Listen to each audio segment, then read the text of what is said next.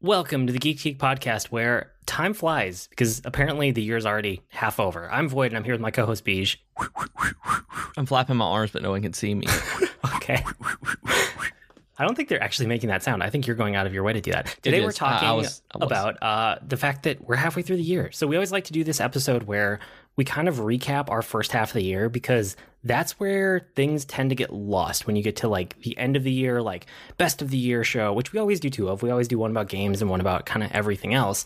But we found that if you don't stop halfway through the year and like look at that first 6 months, it's really easy to forget what happened in the first half of the year by the time you get to end of the year stuff, when your mind is dominated by like kind of all the fall releases that come out. And even now, it's hard to remember the stuff that we were talking about in January and February, that I went back to look through all the notes and I was like, oh my gosh, that was this year. That seems like it was so long ago that all of that was happening. So I'm glad that we do these, because I would completely forget everything if it weren't for these. Yeah, this is always fun. It's kind of more lightly structured than when we do our end of the year show too, or our end of the year shows, I should say, because like we typically kind of end up lightly ranking a couple things here and there as we go through this episode, but it's not like the end of the year where we do a full list and we go like 5, 4, 3, 2, 1 and give you our official, like, you know, our top recommendations for the year or the top things that we liked. This is really just like, how are we feeling at this point in the year? We're not committing to anything, and maybe a couple things will rise to the top. Yeah, usually there are a handful of things that we talk about at this point in the year that make it to the end, but for the most part, this is where we get to talk about stuff that probably wouldn't make it to a best of list, but we want to make sure that you guys are able to experience. Yeah, and so probably no geekery this week. I think next week will probably have to be a catch-up on some games and movies and kind of all of the summer releases that are finally hitting and finally coming out, it seems like. But yeah, finally. Yeah, this week we're just going to focus on what have we liked so far, year to date. So I'll kick us off because I have a couple odds and ends up front. The main thing is my new house. Like, I can't explain how excited I am and how much we love this house and how happy we are here. And the goal is this is going to be our house forever. And it still feels like that, right? It feels like home now, too, which wasn't true right away because it always takes time. Yeah, it takes so much time for that to happen. Like, it took a long time for us when we moved into this one. So I'm glad that it's finally starting to feel like home for you guys. Yeah, and literally this week, I just reorganized my desk like yesterday as of when we're recording this. And I kind of made myself my own little podcasting space in the corner. So I stole this alcove. I didn't steal it. I actually volunteered to get moved into this alcove to give my wife most of the rest of this room, because I only need a small space. And I'm hoping that this catches my audio a little bit better because I put soundproofing up all around it. So I'm kind of excited for this. And I'm really jealous because our house now doesn't have any alcoves. That we used to have one in the house I grew up in. So I'm jealous of that one because I've thought of places around here I could do that. And literally the only places I could do would be stealing a closet and moving into that, like making everything away, taking everything away. So I'm jealous of your alcove. Well, and as time goes on in this room, this is like the office, but also / knitting and plant room. So mostly it's like 4/5 knitting and plants for my wife, and it's like 1/5 office because I don't take up a whole lot of space. I don't need much space for mine. But because of that, like as furniture has been coming in and boxes have been going out, I get less echoey each week, which I appreciate as I edit. I notice. I don't know if anybody else notices, but I notice my own audio quality. So I'm hoping that this alcove makes everything even a little bit better. It was when I was testing.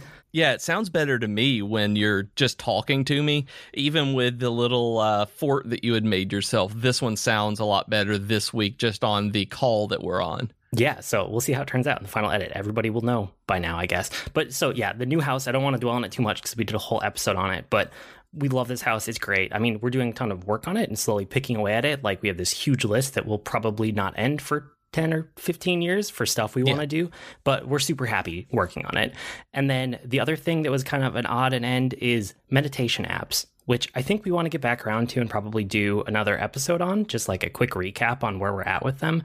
But Insight and Headspace are the two that I'm still using kind of off and on. I want to get better at using them more regularly, but I have definitely found some benefit to meditation apps. I had never really tried meditation before this year. Me either. Like not this year, but this when I found it and discovered the apps, that was the first time I'd ever given it real serious thought, and it helps a lot. I need to get back to doing it way more often, but right now, like I'm with you, like Headspace and 10% Happier are my two. I don't know if I've actually tried Insight.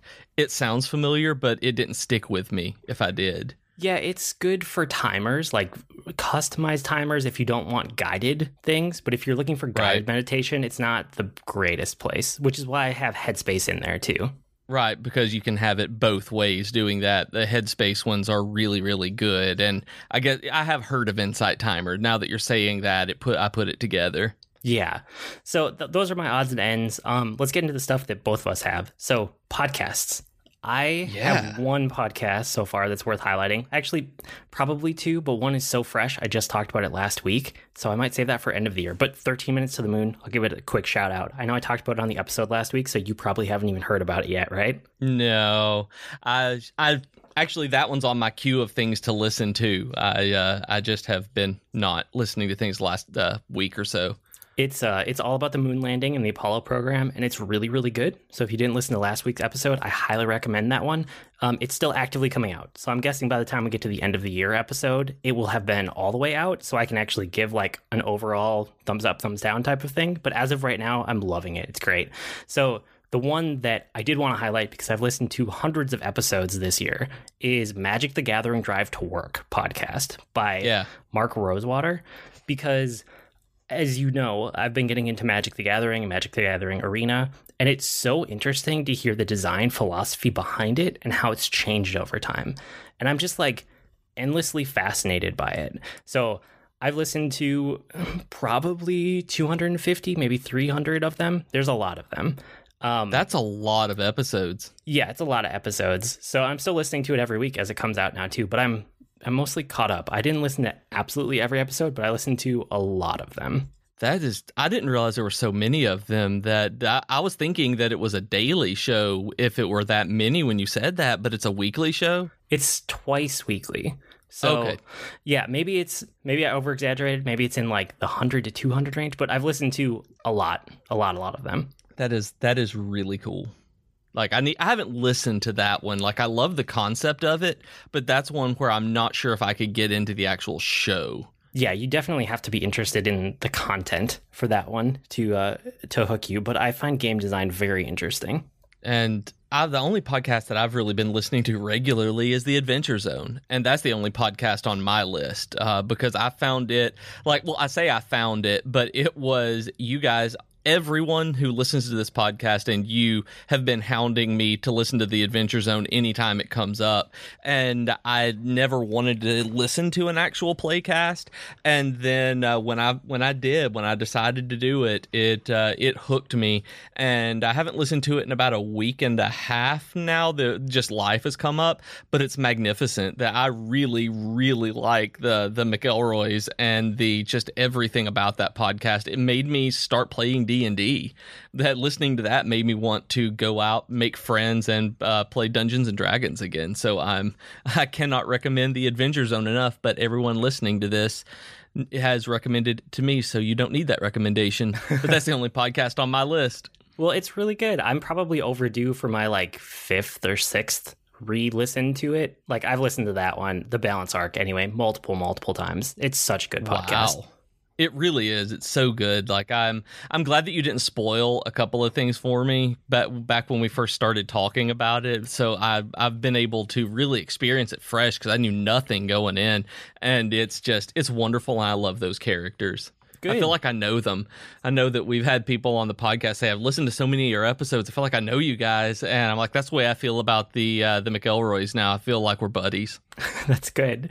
So yeah, I think that's it for podcasts, but I know we each had a couple to highlight. I really want to hear more about The Adventure Zone as you get into it. I mean, I know it already. I've listened to it multiple times, but I'm excited to hear your reaction as it keeps going on, because it hooked me for a really long time. And then later on, it emotionally invested me in ways I was surprised about. So you'll have to report on that at the end of the year. Wow. I will definitely let you know about that, because it's, It hasn't emotionally invested me. It's something where I find myself having to stop on the side of the road because I'm laughing and I can't continue running, or I'm gonna fall into traffic.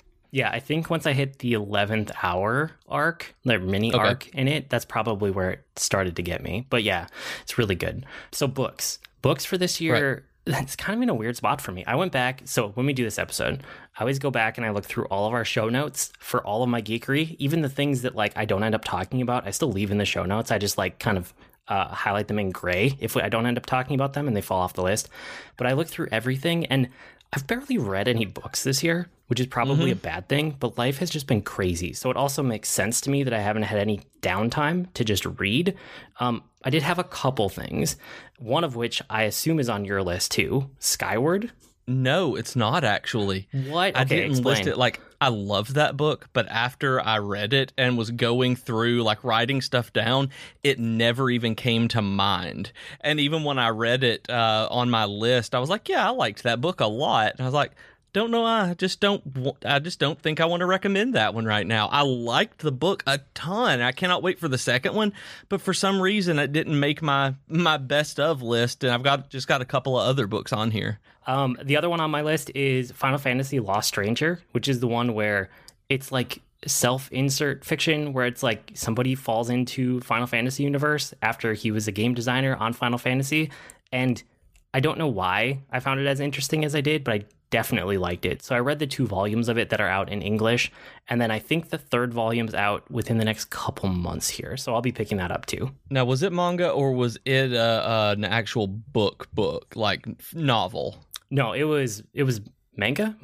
We had this discussion last time. I don't know how to say that word, but yeah, it was definitely that. Okay, that's what I was thinking, but for some reason I was like, wait a second, is that like I just couldn't remember. So the books I've got, like, I know the one that you were about to spoil was The Consuming Fire by John Scalzi, right? Yeah. Like, I loved that book. Like, that book I still think about, like, how everything is playing out. There's something about the interdependency books that have really just grabbed what I love about science fiction. And really, as much of a cliche as it is, it grabbed it and won't let it go, because I adore that kind of galactic empire kind of science fiction where it's not quite space opera, but it's space opera adjacent, a little more serious and political than that, where like Dune and those kinds of books just make me want to keep reading. What the Star Wars was trying to be initially, I adore that kind. So when Scalzi's writing it, I'm all in. That this book, I cannot wait for the 3rd one. I'm going to go back and I'm going to reread these very soon, listen to them. I just adored this. Man, my voice cracked. Yeah, no, I really liked that book too. That was a good one. Like you said, I almost jumped the gun and gave it away. But yeah, I am always up for whatever Scalzi's writing. I always want to check out the next thing, but I'm excited for the next one in the Interdependency series whenever it comes out. Yeah, I don't even know if there's a date on it, but I'm very excited for it whenever it does come out.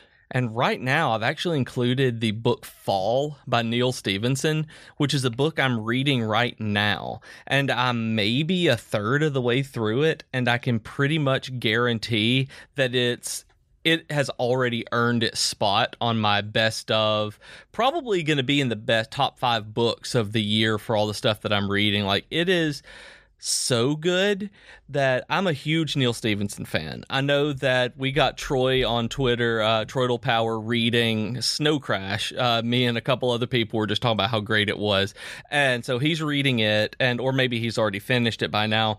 And that was one of my favorite Neil Stephenson books. So I love Reamdy and Seven Eves, and I love his books.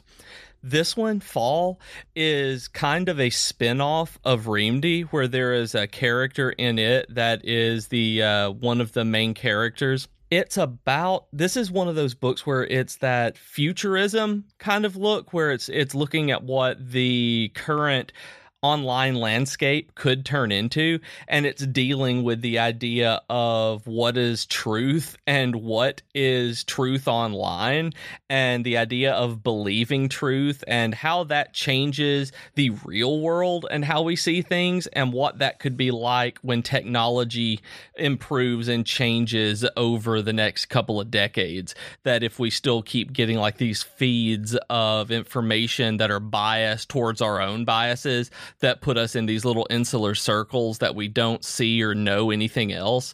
And it's in that book. In the book, part of the story is that there is this, there's like a nuclear bomb that goes off in Moab, Utah, and that just sets off this long chain of events regarding social media and news and what part that plays in people's lives. And it is fascinating that this book is entirely everything, and I mean that wholly, that I love in fiction, that this has made me start thinking that this is literary fiction about this stuff. That's why I love Neil Stephenson so much. Wow, that's high praise from you. I've only ever gotten through one of his books. I've tried that sounds about right. I've tried a lot of them, and they mostly aren't for me, but the premise of Seven Eves was strong enough that I stayed with it.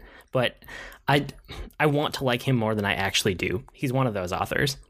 I do. I understand. He is a very acquired taste, and not everything that he writes is a hit for me. And I'm a huge Stevenson fan. I cannot read some of the books, like Anathem.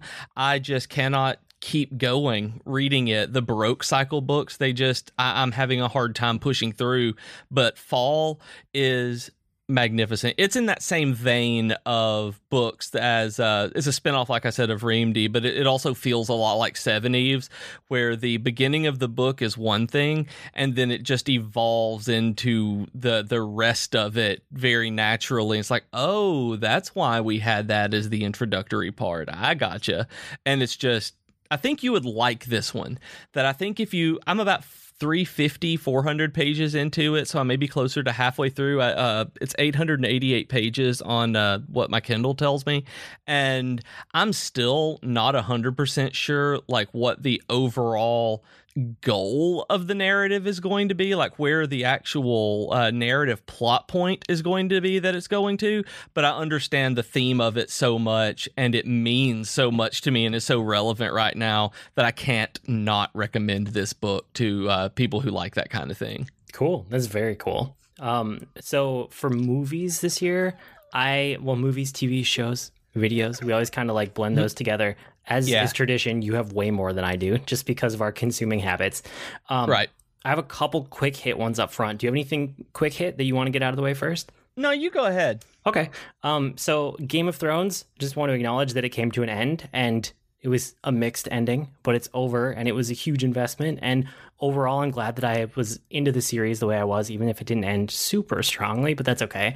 Love, Death, and Robots hooked me way more than I thought it would. And it was also hit and miss, but that was because it was like every episode was a different writer, different author, different director, different whatever. But I want more of that. Like, I have really come to embrace the fact within the last probably couple months here that I really like anthology things. I like collections of short stories, and Love, Death, and Robots fits that mold perfectly. So I want a second season of it. I hope that comes around. And then I hope it does, because it's good. Like, I haven't watched all of it, but I started it. And the first episode in the anthology is so different than what I expected it to be that I just fell in love with the anthology. And I honestly don't remember why I stopped going through it. It was one where I was sitting down and watching an episode like during my lunch hour, stuff like that. Like, it's very good. It's good. Yeah. I mean, it's like I said, it's hit and miss. It's a mixed bag, but there are really, really good episodes mixed in there. So I want more of that, just because I know it'll be like 50% okay. You know, some of them are like, no, not for me. But then there's always this like gold, like 25%. It's like, ooh, those are excellent. So it's worth it. The last quick hit for me was Crazy Rich Asians, which I liked, but I feel like I would need to go back and watch it again to see how much I really like it and if it's going to hold up over the long term. I just haven't gotten back to it yet. It held up for the second viewing for me. that Jennifer and I wanted to see it again once it came on video and came home, and we enjoyed it a lot. It was still very, very engaging. That I'm maybe halfway through the first novel on audiobook, and it's very different, but it's still really good. So I'm glad that there's a trilogy of them, and that there's a sequel to this one coming out. Oh yeah, I would watch it. I didn't realize there was another one coming out, but I will definitely be watching that. Yep, it got greenlit. At least this one's made so much money that I can't remember exactly when they said, but yeah, they've announced that they're going to do the sequel to it. Very cool. And then, so the ones that I wanted to highlight a little bit more were, I guess the first one is Into the Spider-Verse, because that movie's amazing. And I know this made your list last year, but I hadn't actually watched it by the time we recorded our end of the year episode. I think it was you talking about it the way that you did that made me like get into it. I'm pretty sure it didn't make my list at the end of the year. I don't think it did. I don't remember. I saw it on my list where we were talking about it this year, so I'm when you were watching it, so I don't think it was last year. Yeah, I was going by the show notes. I didn't actually re-listen to that episode. So according to the notes, we were talking about it this year, but it was like right at the beginning of the year. So Into the Spider-Verse, it was amazing for all of the reasons that we've talked about before, but like the visuals, and there's so many amazing things they did from like a filmmaking and animation perspective. And then on top of that, it's a really solid story, and it's superheroes, and it's another take on Marvel, and it's Spider-Man. Like, there's just so many elements that add up to an amazing movie. So I really want to watch this a couple more times. I think I've seen it twice, and I feel like I should have watched it more by now. But I love that movie, and it's probably a masterclass in cinema in a lot of different ways. So that deserves a huge shout out. And one of the things about it is that it's on Netflix now, that you can watch it for free if you're a Netflix subscriber or whatever, however you want to consider free. But as of this recording, it's on Netflix. And I highly suggest that you rent it on Redbox and get a Blu-ray disc if it's at all possible, because this movie is so pretty. The colors are so vibrant, and that's such an integral part of the entire experience that watching that movie with muted colors is kind of doing it a disservice, because we noticed a big difference when we were watching Thor Ragnarok on Netflix, that we decided we are not ever streaming this movie again. Blu-ray is just too pretty. Like, that's too much of part of this movie. And that's the way I feel about Spider-Verse, that it's a great movie and it's beautiful, and the animation is probably the best animation, like technically, that I've ever seen. And so because of that, I'm only going to watch it on Blu-ray or higher def so I can get the most vibrant color I can, because it's really the color that does it for me. That is very valid. I could totally understand that. Another one for me was Restaurant to Another World. This was, as I was sampling all of the anime that everybody recommended to me, this is the one that got its claws in me enough that I wanted to finish it right away. And I watched it within like 2 days, I think, or maybe the first day that I was checking out anime. It's probably the second day. But anyway, within a couple days, I had watched the entire season, and I wish there was more, but there's not. There's just one season. So it was the anime where it's our world, and then once a week, this restaurant has a door that opens to a fantasy world instead. And so this was, again, a short story collection, kind of an anthology, and it followed all of these different characters who come to the restaurant, either as regulars or as their first time to the restaurant, and how they link into the fantasy world, but then also how they interact with other people in the restaurant and what their dish of choice was. And every episode has like 2 featured dishes, and each one kind of represents a person or a story or something. And I was surprised how much I liked this one, but I wish there was more of it because it was so good. That is one that I think I would really like, that I need to sit down and watch it. Is it on like Crunchyroll or anything? Do you know? Yeah, that's where I watched it. Yeah, I did that with my free month of Crunchyroll that I got through Twitch Prime. So yeah, that's how I got to that one. Yeah, I need to sit down and watch it. How many episodes is it? It's just 13. It's like the standard anime, 13 episodes in a season. Okay, yeah, that's not bad at all. Yeah, it was really good. And then the last one, which definitely bleeds over into yours, would be Avengers Endgame. Like, right. It's just amazing. Like, we had a whole episode about it. I still don't even know what to say about it, and I feel like I probably need to watch it 2 or 3 more times to get all of the things that are in that movie, because it's so dense with payoff after all of these years in the MCU. But that's going to be my movie of the year. Like, there's no question. I mean, There's no question because Skywalker Saga is going to come out after we record our end of the year episode. So that's going to be eligible next year and not this year. With that in mind, I don't see there being any way that Endgame is not number one on my list of movies this year. See, and I opened my mouth as you said that to say, dude, Star Wars comes out this year. And I'm like, I don't care how good Endgame is. I don't think it's going to beat episode 9. And then you said about the dates that I hadn't looked at the dates that we usually record on to see when Star Wars fell in that within that time frame. But yeah, you're right. We will have recorded if we haven't recorded it before, we may be recording it. We actually might be recording it the week of the release of Star Wars. Yeah, usually the way it goes, because those are coming out like a few days before Christmas, is that you and I have the end of the year episodes recorded already. And then Star Wars will record out of order, but we'll record it and then it'll make it into the feed for everybody else right before those other episodes hit. So for you and me in real time, we will not have seen that movie yet. And for the listeners, they will have already heard us talk about Star Wars. Yeah, so it's one of those weird ones that falls right at the end of the year. So I'm thinking ahead, but with that in mind, with the weirdness of what we do at the end of the year and time distortion and, timey-wimey, wibbly-wobbly, whatever, Endgame, I think, is going to be top of the list for me this year. It's such a good movie that we thought about going back and seeing the extended version that they released in the theater until we found out, re-released in theater, I guess I should say, that we wanted to go see it, but we decided not to after we heard what the extension was. That part of it is not even finished, that they put the film as it was back in theaters. Then at the very end of it, after the credits, they've put in a couple of things. So I'm going to be spoiling this for about the next 30 seconds. So those of you who are listening... It's not really a spoiler. I looked it up. Okay. You guys can listen. It's like extra features of a DVD. You're not going to get spoiled. Yeah, that's what it is. Like a Stan Lee featurette, some unfinished stuff with the Hulk. And I'm just like, why call this an extended thing where they've got extra scenes and stuff? It's not extra scenes. It's bonus content, and that's great, but I wish they would bill it like it is, because that was enough for me and Jennifer to say, we want to see it again, but we can wait. That is not an enhancement that we care anything about. And so we want to, but I loved it. Like, Endgame is still one of those, when I see clips from it or that I'm seeing something online, a picture, Endgame always makes me feel emotions.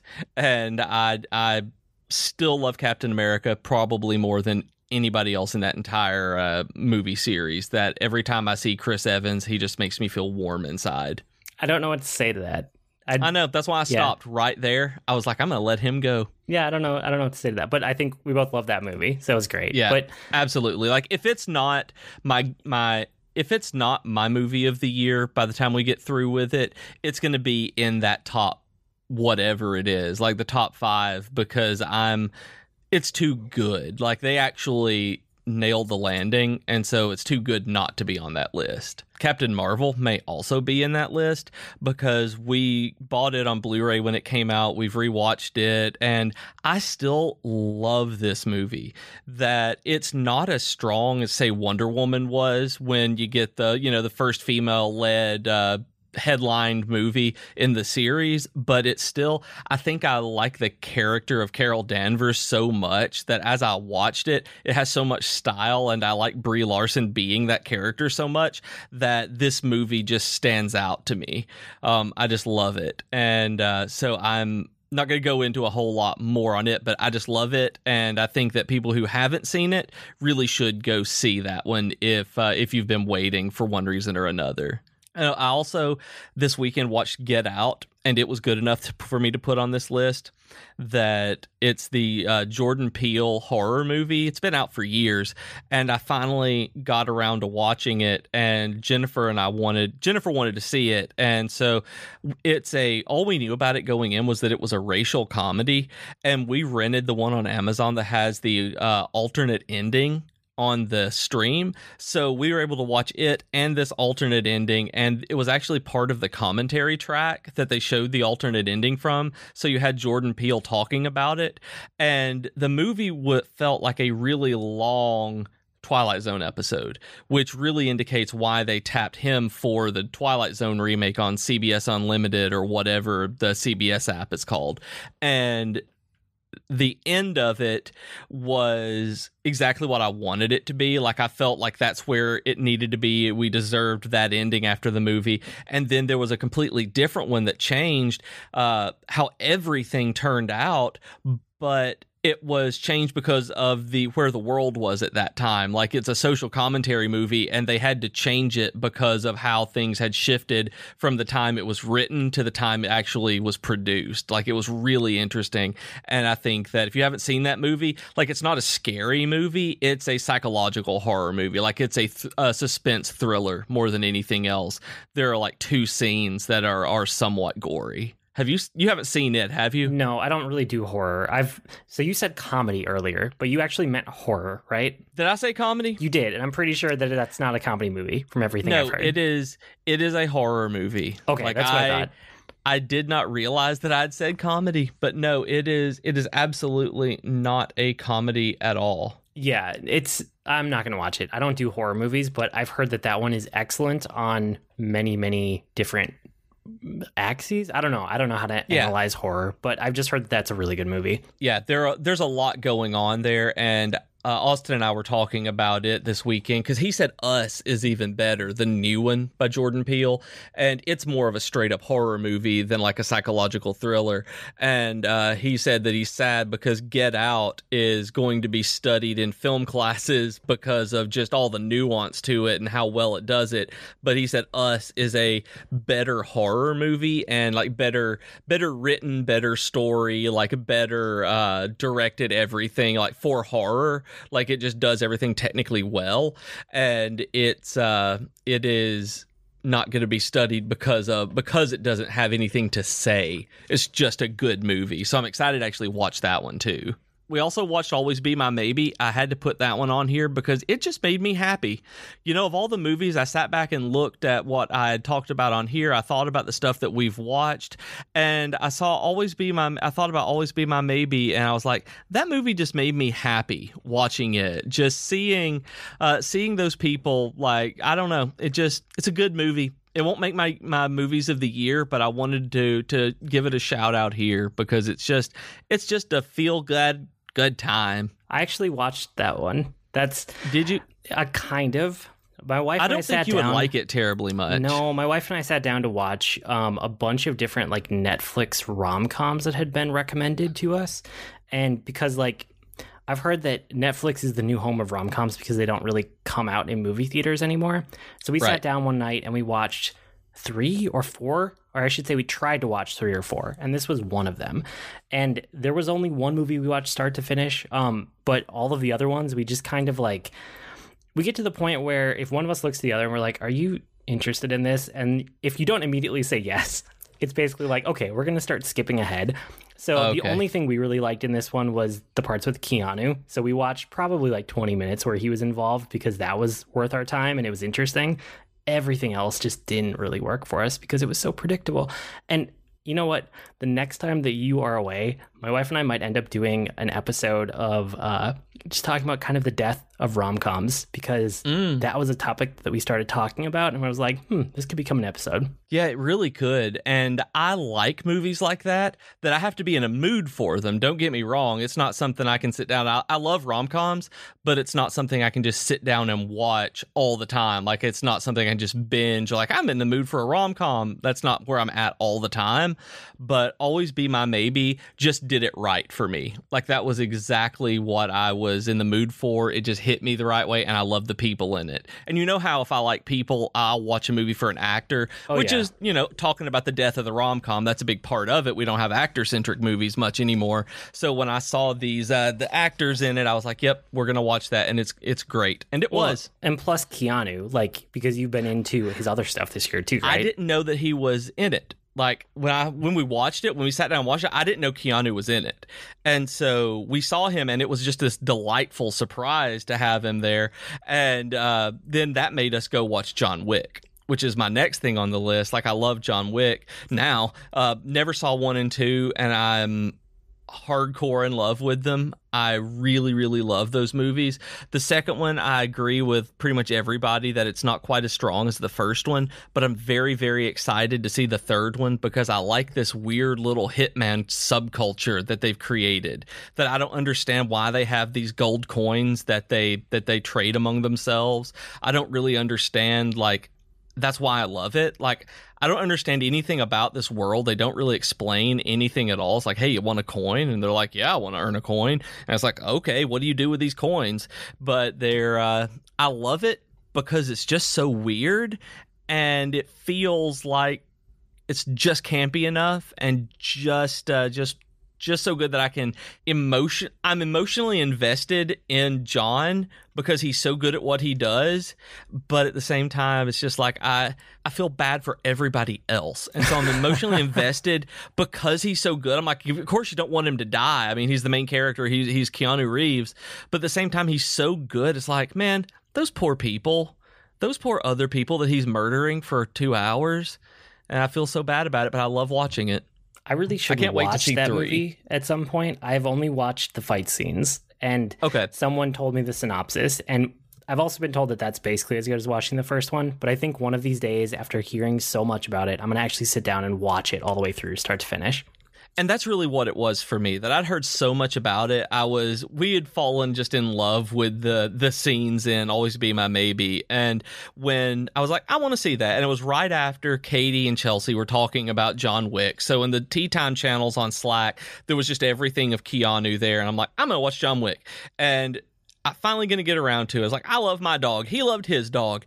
And it was great. Like, I do not regret one bit of sitting down watching all of it. But again, it's one of those when you're in the mood for just a silly action movie, it's a very good one to sit down and watch. The last one in my movies is one that I have not seen yet. We're recording this a day early because tomorrow is the release date of Spider-Man Far From Home, and it's going to be on my list. Like, I am so excited about this movie that I see no way that this movie is not going to be on my best of list. So since I'm seeing it so soon, I'm just going to go ahead and put it on the best of the first half of the year because it's Spider-Man, and I love him. I want to see this movie, but after Endgame, I don't feel a huge compulsion to get to the movie theater to see a Marvel movie. Like, I can wait. So this one apparently ties up loose ends from Endgame, and I actually know one of the spoilers from this on what happens, and I think that you're going to want to see it in the theater. From I know. I can also read the spoilers online. They'll be there in 2 days as of we're recording this. So, but it's also Spider-Man. Void. That's true. See, that's the thing. It's Spider-Man. So you love Spider-Man. Might end up seeing it. The thing is, I will probably either end up seeing it this weekend. Like, we're coming up on 4th of July weekend. It's kind of releasing at a weird time. Which is why it comes out on a Tuesday, because it's the holiday weekend. Yeah, it's weird. I feel like I will either, because I have a long weekend coming up, I actually took some time off work, which I need. I will either end up seeing it this weekend, or I will see it when it comes out at home in 6 months. So that's kind of where I'm at with it. But I'm excited to see it eventually. I definitely want to see the movie. I just don't know. I don't feel the same compulsion to get to the theaters now that Endgame's over. I understand that I don't feel any compulsion to get to a lot of movies, but this one I truly do because it's Spider-Man. I just love Spider-Man too much to miss it. Jessica Jones season 3 came out and wrapped up all of the story. Like, y'all, that is the last of the Netflix Marvel Cinematic Universe, I guess. I don't even know what they actually called it. But Jessica Jones season 3 is the very last of it. It was in production when they canceled everything else. It got canceled, but it was able to end because of that. It wasn't like Luke Cage and Daredevil and Iron Fist, where they didn't know that they were ending. Jessica Jones season 3 is not as good as season 1, but it might be better in every other way. Like, I say every other way, like season 1 of Jessica Jones is just so emotionally intense, and Jessica Jones season 3 is better in pretty much every other way than that, but because it's different the way that it grabs you emotionally. And so it's these characters that we've fallen in love with over the course of the series, and they all get their arcs. They all get their conclusions motivations and resolutions, and you see where their actions in season 1 that started are coming full circle and they're actually being concluded and giving closure. And I think they did a fantastic job with Jessica Jones season 3, and we watched it in just a few days because it was so good. I don't think you've even watched season 2 of it, have you? I watched season 2. I was not impressed, so I have not watched season 3. This is so much better than season 2.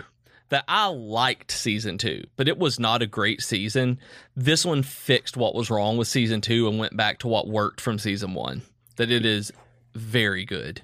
Yeah, I think ever since I realized that the Netflix MCU was basically dead and they were just like fulfilling their contract or everything that was in production, I haven't watched any of them. So it was probably like right around the time Defenders came out, like right after the Defenders, once they started canceling other shows. It was like, oh, I see what's happening here. I haven't really watched anything since then. See, I think you should. Have you watched Daredevil season 3? No.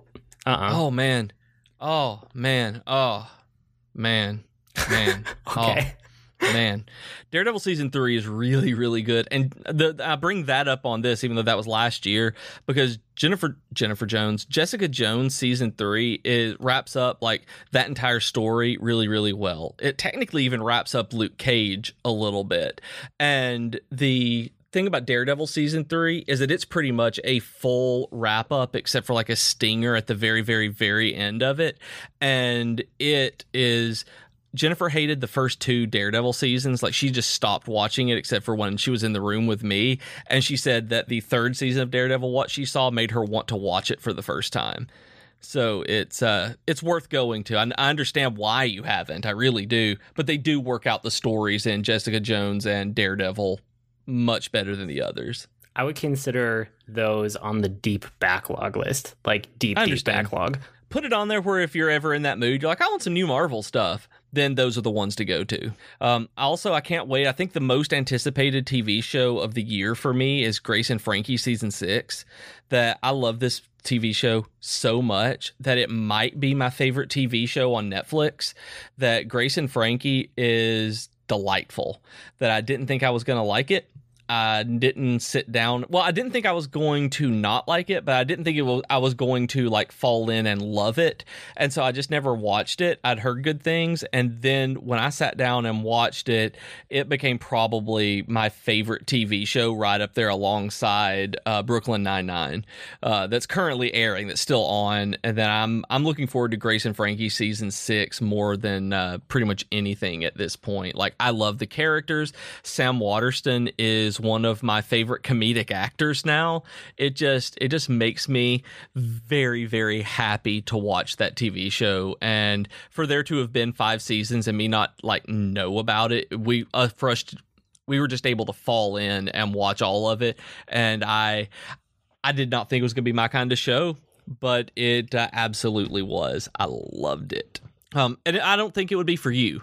Like, that's one where I don't think that you would like it that much. And I know that there are a lot of it. I really liked the first season. It had a really solid first season. Yep. And then I watched it right when it came out. So my wife and I liked the first season a lot. So we were excited to see season 2. And by the time we finished season 2, I was kind of done with it. Like, it didn't carry the momentum of the first season. The second one was kind of meh. And then when season 3 came out, she was like, you want to watch it? And I was like, not really. And so I think she's watched more of them. I didn't realize there were 5 seasons out. Yeah, there are 5 out now, and 6 is coming out in maybe October, where it picks up again in season 3 because reasons. And they do a lot more with a lot of the side characters and kids, which is one of the things that I like a lot about the later seasons is the kids come in, the families, I guess is the way to put it. The families come in as a lot more solid characters and 3-dimensional as opposed to just these side characters instead of just Grace and Frankie. And so I think like Brienne is one of my favorite characters in the show. Like, all the side characters are my favorites. Like, they're the reason I continue watching it, even when I get frustrated at the actual characters of Grace and Frankie. Yeah, I mean, I can also recommend season 1 because it was fantastic, but I think season 2 had a sophomore slump, and I haven't looked past that, basically. They started their Jammin' Junior. I don't know. There's not a thing for that. It's but season 3 picked up again. So, and then I finished up watching all of Kim's Convenience on Netflix. I just turned it on. I'd mentioned it on there before where I was just scrolling through. I was like, that's what I want to watch. And it's hilarious, and I love those people, and I can't wait until the next season of it because I think it's still airing. It's a Canadian show, and I absolutely cannot wait for the next season of it. So if y'all haven't watched Kim's Convenience, it is wonderful, and I really apparently like Canadian sitcoms. That's fine. Hey, at least you know that about yourself now. Yep, I'm glad I know that. I need to find more. So Canadian listeners, send me Canadian sitcoms. There you go. There's your call to action. Before we dive into games, we still have a bunch of games to talk about because we haven't talked about them at all. But let's do a quick geeky offer of the week. So this week, let's talk about Podcoin.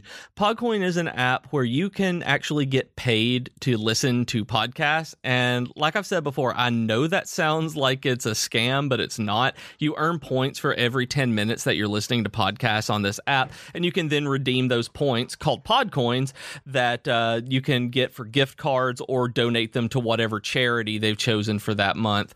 But it is a really, really good app, and they're going to be improving it a lot over time. There's been a couple of major updates already. So you can find Podcoin on the App Store, and you can sign up with the promo code GEEK, and you can try it out and get some extra Podcoin on us. Nice. And this week we have a real nice thank you to give to No Rupologies. Thank you so much for being a supporter of us on podcast. If the rest of you would like your own real nice thank you like No Rupologies, then you can go to patreon.com/geek2geekcast and get your own.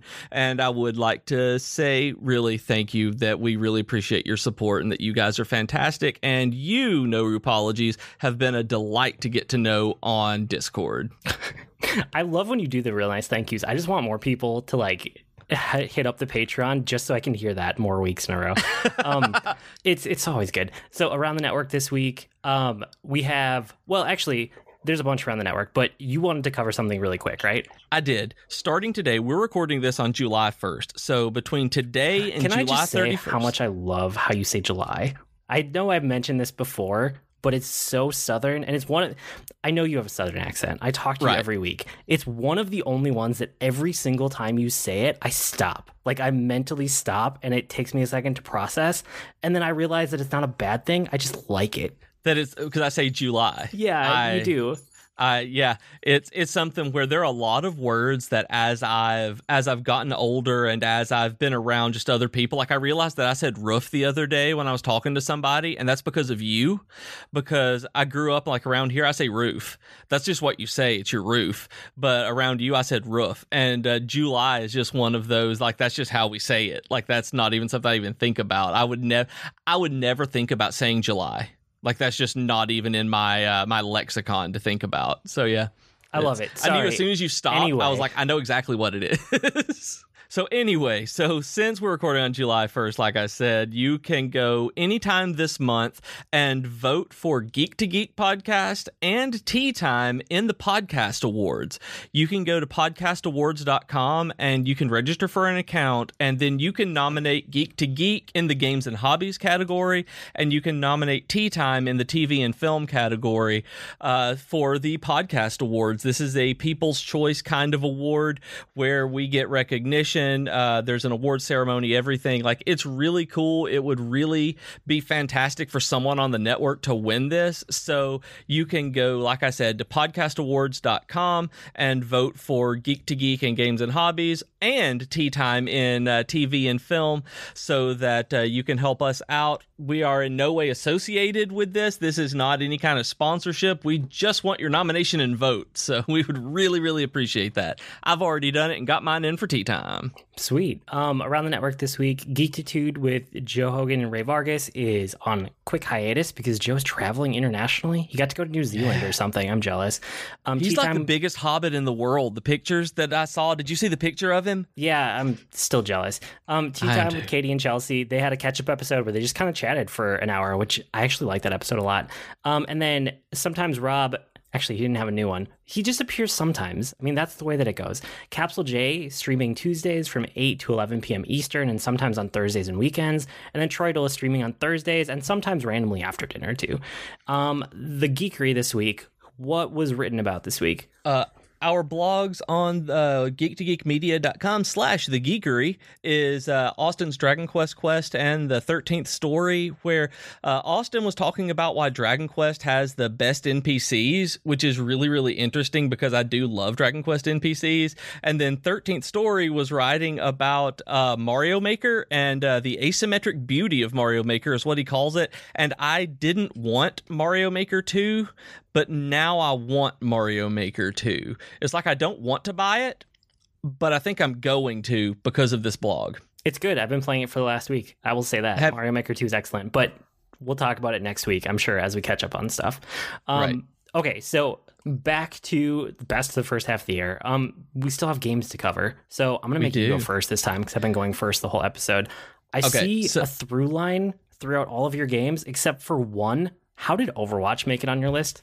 Because it's very good right now. Overwatch was the newest one. Overwatch is actually one of my top games of the year right now because they've released a couple of new characters that I've never given a whole lot of time. And most recently, they've released one named Baptiste, and he is a healer that gets an immortality field that he can toss down. So anyone within this field while it's up cannot die. You can lose health, but you can't actually die. And so it is really strategic on how you have to use this, and he does a lot of damage. He does like 3-round bursts, like da da da da da da da da da, and so it's he's a very good character. And I also discovered Bridget, who I've never really played a lot of before. Like, I know she's not a new character, but I haven't played a lot since she was released, so I discovered how much I love playing Bridget. And these two characters have gotten me interested in Overwatch again because I'll be able to play a round or two here and there, and those are way more fun to play than a lot of the other characters for me, especially Bridget, because she is finally a healer that can take a beating, and I can run in and not feel bad because I won't immediately die. So I really, really do like Overwatch right now. Okay, cool. I was just wondering how it got back there because it's been a while since we talked about it. Yep, I saw a new character had been released, and I wanted to see what was up, and I was like, oh, other cool new character I haven't played a whole lot of, and then I got really sucked into it. So I'll lose interest eventually, or lose interest pretty soon. But, you know, right now I'm having a good time with it. It's always one of those evergreen games.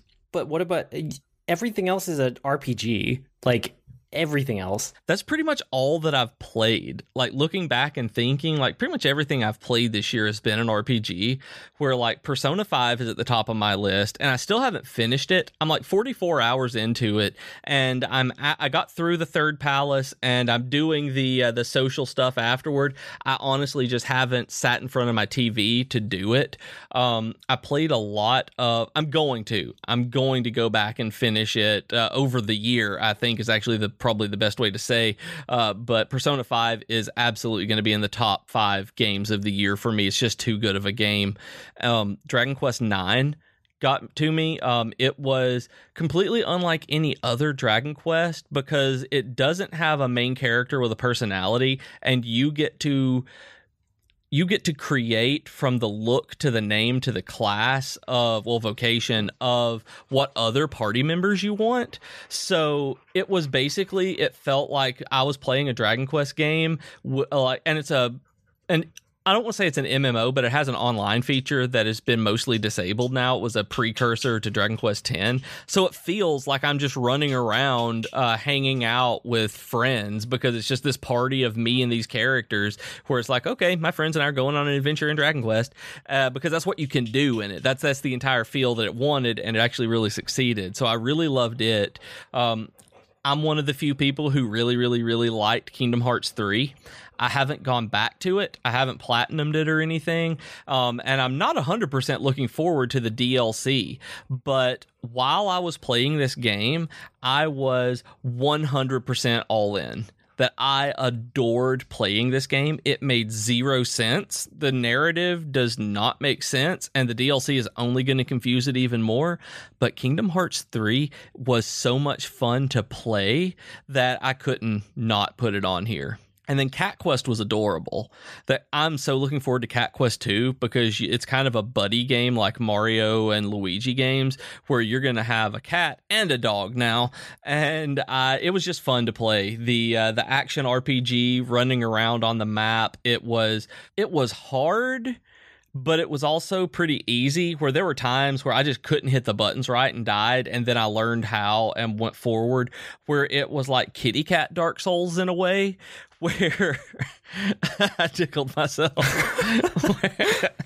where it's not like punishingly difficult. Like, that's not what this game is, but there were such twitch moments in there that I actually had to get good to beat these certain parts of it. And so it's beautiful. It's a wonderfully animated game, so I can't wait for the second one now. And then the last one on my list is Trails in the Sky, that I haven't finished this one, but it made me a big fan. Like, I'm 30 odd hours into Trails in the Sky, maybe 25-ish, but it's such a good game. I understand why everybody says that, like, the Trails games are so well written, why the story is so engrossing, because the characters are written like they're real people, that they don't have that weird JRPG cadence to them sometimes, that you can tell you're playing an RPG, that it's definitely a video game that you're playing through the story. And Trails in the Sky has dialogue and situations that real people have been in, and they react and say things like real people. So it's a lot of fun, and it's kind of a pseudo turn-based battle mixed with strategy battle, where positioning matters and you move like in a strategy RPG, but everything else is like a regular turn-based RPG. So it's a tactical, I guess, where it's super fun, and I'm really looking forward to getting back to it, but I kind of got sucked into Dragon Quest games, which is why I haven't finished it. Cool. For me, there's not as many as I would think as there normally are, but that's just because I feel like the first half of the year here has been kind of slow. Even in the past week and a half, games are finally starting to come out. Like, everything that came out in the first half of the year was either a huge, like, AAA game that ended up being utterly disappointing, or it was something that was, like, small, and I might have found it interesting, but not like hugely mind-blowing. So there are a couple things that fall outside of that are actually worth highlighting. Hades Early Access, I know I talked about that a couple times near the beginning of the year. I still pick away at it a little bit, when I'm on my PC. I'll boot it up and I'll play a couple rounds, but it's running into that problem that I run into with most roguelike games, where it's like, oh yeah, I gotta keep doing the same thing over and over. And it does enough to change it up, and it keeps giving you rewards just for playing, but it could be better at that. I mean, it's roguelike. Like, I know that at the core, so I'm probably not gonna stick with it long term, but I like what's there. And I don't think I would like playing that one at all. Like, I'm not much of a roguelike player, so I will have fun with them for short periods of time, but the repetition really does end up getting to me. Unless they are magnificently done procedurally. Kind of like 20XX, I really love that game. I can go back and kind of pound my head against the wall on that one pretty easily. Yeah, and it's that, right? It's good. It's really good for what it is, but it's the roguelike aspect that eventually kind of started pushing me away. So I've been falling off of it more and more over time, but it was cool right at the beginning of the year, so it's worth mentioning. Space Plan is one that it's kind of an idle game. It's kind of a tapper game, but it had a really interesting story that I had a lot of fun with for about 3 days, and then I beat the story. And that was one of the things that was cool too, right? Most of those idle and like tapper games want you to hook in forever and get invested, and they want to charge you microtransactions. Space Plan wasn't that. Space Plan was like $3, and then I beat it in 3 days, and then I never went back to it, but it gave me a whole experience, and it was so worth it for that. So it was a really cool story in an idle and tapper game, which is strange, but it's worth calling out. Yeah, those are words I never thought I would hear you say. Yeah, it's an odd combination, but it was a good one. And then that's awesome. Arboretum is a game that it's not necessarily new to me, but I feel like I've never really talked about it on the podcast. It's one that I have a lot of fun playing with my family, so with my wife and kids, if there's ever like, we don't do game nights enough, but when we do, we'll usually get like something that's newish that the kids are having fun with. But this is kind of becoming our staple game. Like if we don't know what else to play, we'll play Arboretum. And it's this card game where you take turns drawing cards and discarding cards, and you're trying to build an Arboretum in front of you where you have a path ascending from like 1 to, well, it can be anything, but it's just ascending numbers. And all of the cards, there's like 1 of each tree type in each number. So you'd have like 1 through 8 of jacaranda or 1 through 8 of maple, right? Okay. And you put in the number of different types of trees depending on how many people are playing the game. So like you would put everything in the game if there's 4 players, or you would start taking out like certain numbers of tree types if there's less players. So you can play it 2 to 4. And every time we play this game, we have a great time. And everyone in my family really likes it. And I feel like if we were better at doing game nights regularly, this would be a staple game in our household because it almost kind of half is already. So it's one of those things where I saw it in my notes and I don't know if I'd ever talked about it, but I really wanted to call it out because almost like aspirationally, like I wish I got this game on the table more because it's a really good game. So if you are interested in card games at all, take a look at Arboretum. It's excellent. That sounds really neat. Like you saying that you can play it with 2 people is making me actually look it up while you were talking to see how if Jennifer and I would like to play that. Yeah, and it's a visually interesting game too. Just like the trees are pretty, but there's an even like newer updated version that's even prettier and more colorful than the one that I have. And every time I see it on a shelf in a board game store, I kind of look at it like maybe I should just buy a second copy because it's so pretty. So this deluxe version that they sounds have, right. Yeah. It's got like rainbow foil cards and like a wooden box to go with it. Like that's really neat. Yeah, I kind of want that. Anyway, it's a good game. And like I said, I want to get it on the table more because every time we do, we have fun with it. And then for other video games, Cadence of Hyrule was huge. I mean, I know that's very recent, but so because I was making this list and because I have this on here and highlighted, last night I went and I played this game again because I beat it right in that first week with my kids. Like we took turns with the controller and whatever.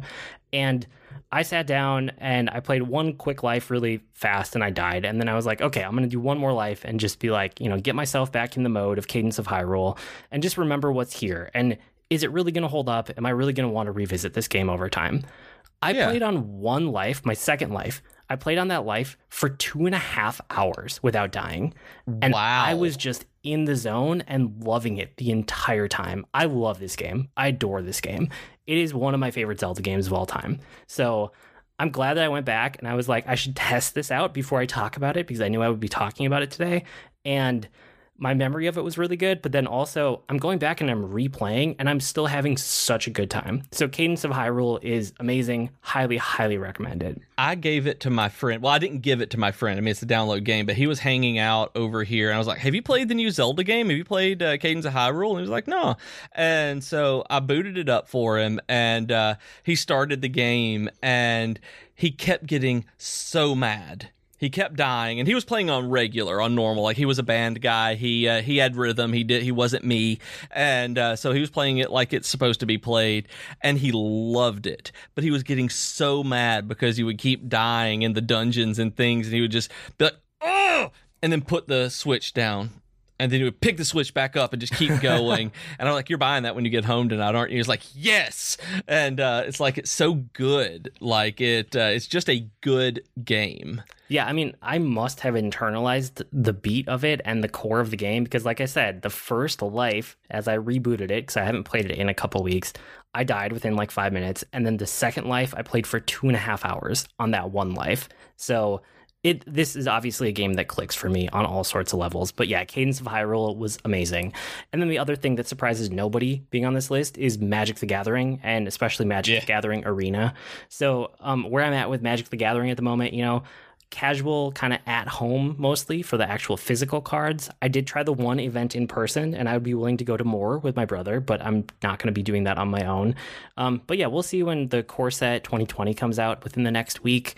Maybe, but I think more likely when the fall set releases, my brother and I might try to go to some kind of pre-release event or sealed event or something. Like I could see myself doing more of that in the future, even though I'm not like rushing out the door to make it part of my regular habits.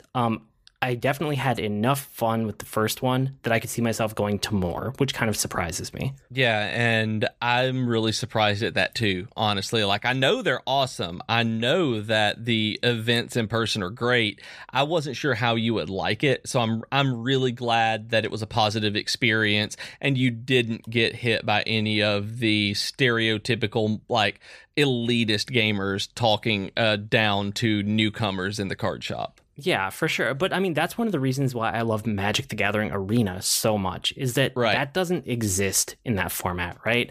I mean, of these two, I want to highlight Arena more than anything else because it's what got me into Magic the Gathering for the first time for real ever, because it's so approachable. There's so many things that help onboard you, and I felt like I finally got to learn the game and the possibility of the space in the game without all this pressure from being in person when you're playing it with people that obsess over it and know everything about it. Like, I'm getting to the point now where I can talk to those people and have an interesting conversation, which is amazing, but I'm only able to get to that point because I played so much Arena with no pressure on me at all. And one thing that I thought was interesting, you talking about that kind of just know everything about the game.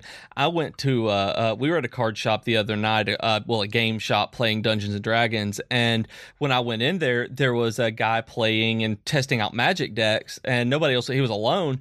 And we were sitting there getting ready for our game. And he was actually running 2 decks against each other on his own.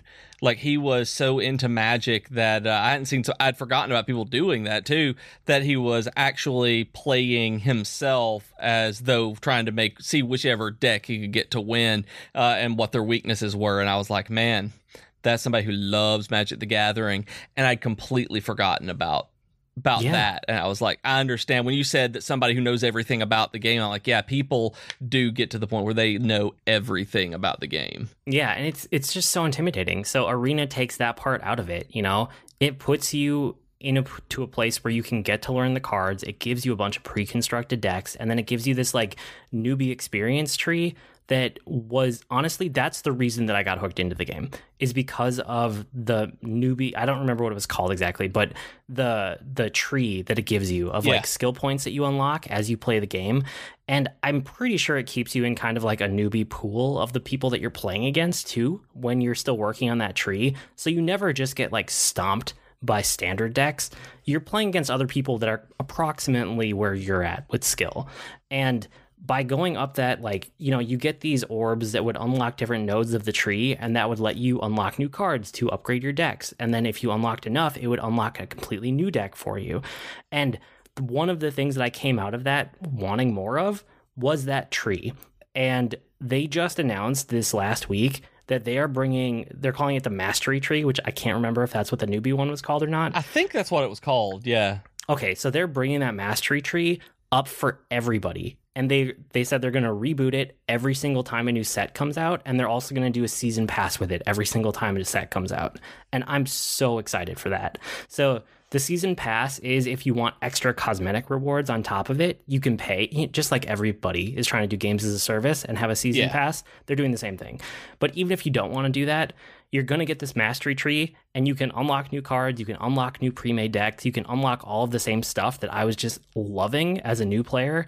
And you get to do it for every set from now on. So that's supposed to be out within the next couple days as of we're recording this. And I'm so excited for that. That is, it's crazy that I forgot that it was coming out so soon. But also, like, it's crazy that they're doing that for everybody. Like, that they saw how good that was. So it makes me really happy because it was fun. It was great getting, like, a new deck of cards that you then had access to all of those cards in your library. Yeah, well, one of the cool things that I'm realizing about Arena is that you don't have to wait for the pre-release period like you do with physical Magic cards, because the pre-release period technically, I think, starts tomorrow on July 2nd, as of we're recording this. And if you're playing physical Magic cards, you don't actually get to use the cards in Standard or any of the other formats until July 12th. So there's like a 10-day lag there where it's like in pre-release. And I know they have a bunch of pre-release events and stuff that people get excited for. But Magic the Gathering Arena, it just comes out on the 2nd. Like, it's basically just out fully, and you just get to use it. Yeah, like you're just playing the game. Yeah, exactly. So I'm super excited for that. I'm sure on our next episode, I'll have a bunch to talk about for that too. Oh, I'm sure with there being a new core set that you absolutely will. Yeah. So that's kind of where I'm at with games. But, having looked at this list and kind of been like, wow, games were weak in the first half of the year. In the last week and a half, I've been playing Bloodstained Ritual of the Night, Curse of the Moon, Blood Moon, whatever it's called. The one that's not the 8-bit version, but like the full game. I think it's Ritual of the Night is the... Sure. Is the...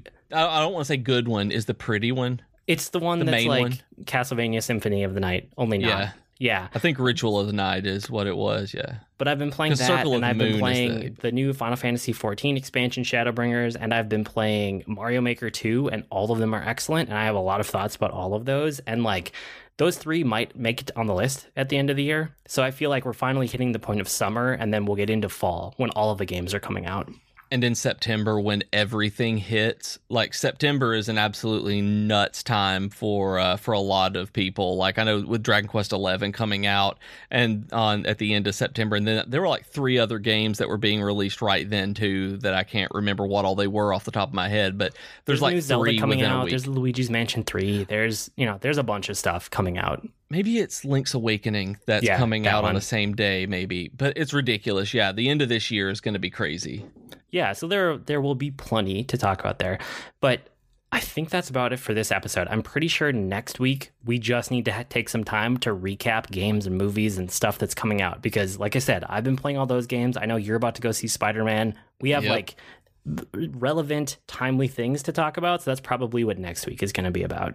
But yeah, that sounds like a really good idea. There's a lot of stuff with Spider-Man on top of just stuff that I'm playing around with on the side that'll be fun to talk about. Cool. So we'll regroup next week. But for this week, that's about it. You can write to us with comments, suggestions, or feedback. Our email address is geek2geekcast@gmail.com or reach us on Twitter @geek2geekcast. We also have longer discussion threads on our subreddit at reddit.com/r/geek2geekcast.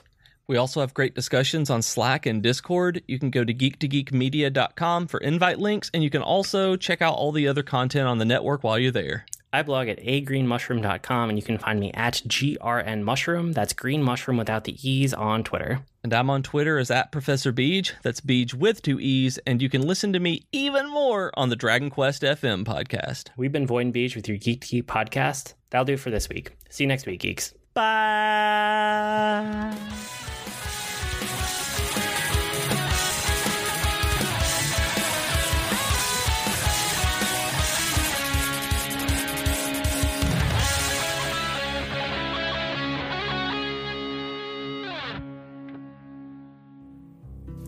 Hey geeks, this is Capsule J. I'm a streamer on the Geek to Geek Media Network. If you like discovering new games and chatting with cool nerdy folks, be sure to check out my channel on Twitch. You can find it at twitch.tv/CapsuleJ. That's CapsuleJay. I stream a blend of indies, retro games, and RPGs most Tuesday nights from 8 p.m. to 11 p.m. Eastern, and occasionally on Thursdays and weekends. Hope to see you then. Hi everyone, I'm Katie. And I'm Chelsea, and we are the hosts of Tea Time with Katie and Chelsea. We are 2 best friends who love pop culture and talking about pretty much whatever we want. Katie! Yes? Stop thinking about Zac Efron and tell our future listeners what some of our latest episodes have been about. Well, we've talked about Zac Efron. No, get it together, Katie. Fine. We've talked about fan fiction, classical literature adaptations, favorite TV couples, and so much more. So grab your cup of tea or whatever your drink of choice is and download our podcast today. Hi, my name is Joe Hogan, and I'm a geek. And if you're currently listening to this, there's a good chance you're a geek too. So check out my podcast, Geektitude. Each week, I talk with somebody about their geek aptitude. Sometimes I talk to people in a geeky profession. Sometimes it's someone doing something really cool with their geekiness. Often it's another geeky podcaster. But it's always someone who wants to share their inner geek. So join me each week as we come together to geek out about all the geeky stuff we love. And remember, this week, keep it geek. Hello friends, this is Troidal Power inviting you to join me over on Twitch most weeknights, sometime after dinner.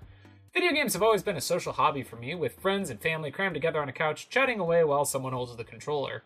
And thanks to the power of the internet, I've got my own virtual couch over on Twitch, where you can kick back and goof off while I play games. Find me on Twitch by searching Troidal Power, that's TROYTLE Power, to snag a spot on the couch.